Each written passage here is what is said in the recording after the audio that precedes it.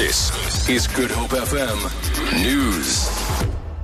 Good afternoon. United Nations Special Envoy for Refugees, Angelina Jolie, has urged African and world leaders to commit to implementing commitments to prevent sexual violence against women in conflict situations. Jolie was speaking at the African Union Summit in Sandton, which is focusing on women's empowerment and development.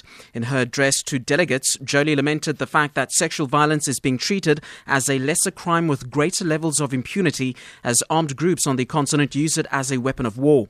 Although Jolie says the issue is not just an African one, she says it's African women who have suffered the most. You can change your societies for the better.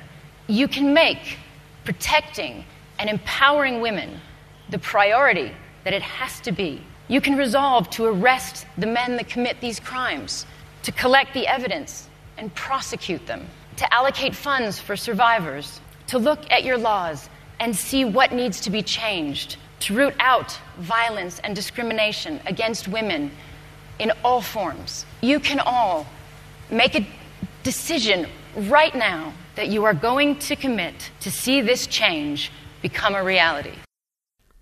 Residents of a block of flats alongside Devol Drive in the CBD who are in rent arrears have expressed concern over their possible relocation to Pelican Park on the Cape Flats.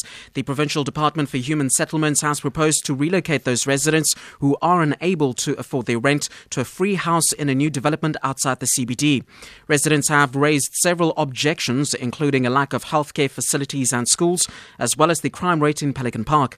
Devol Drive local community chairman Louis Verben says they are still in talks with the department. There's a huge omission in the minister's statements. Pelican Park generally is aimed at people who do not yet have housing. We already have economic housing and there's no need to move 25 kilometers away from where we already are.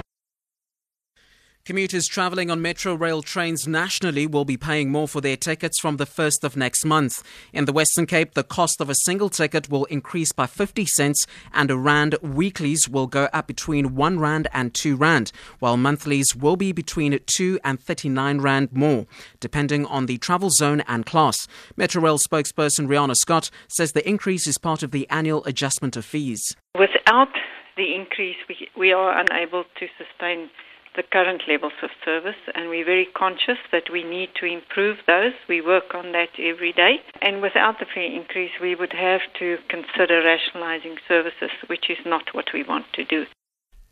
And finally, former International Monetary Fund Chief Dominic Strauss-Kahn has been acquitted of procuring prostitutes for sex parties in France, Belgium and the United States. A French court in the city of Lille has cleared Strauss-Kahn and 10 co-accused of charges of aggravated pimping.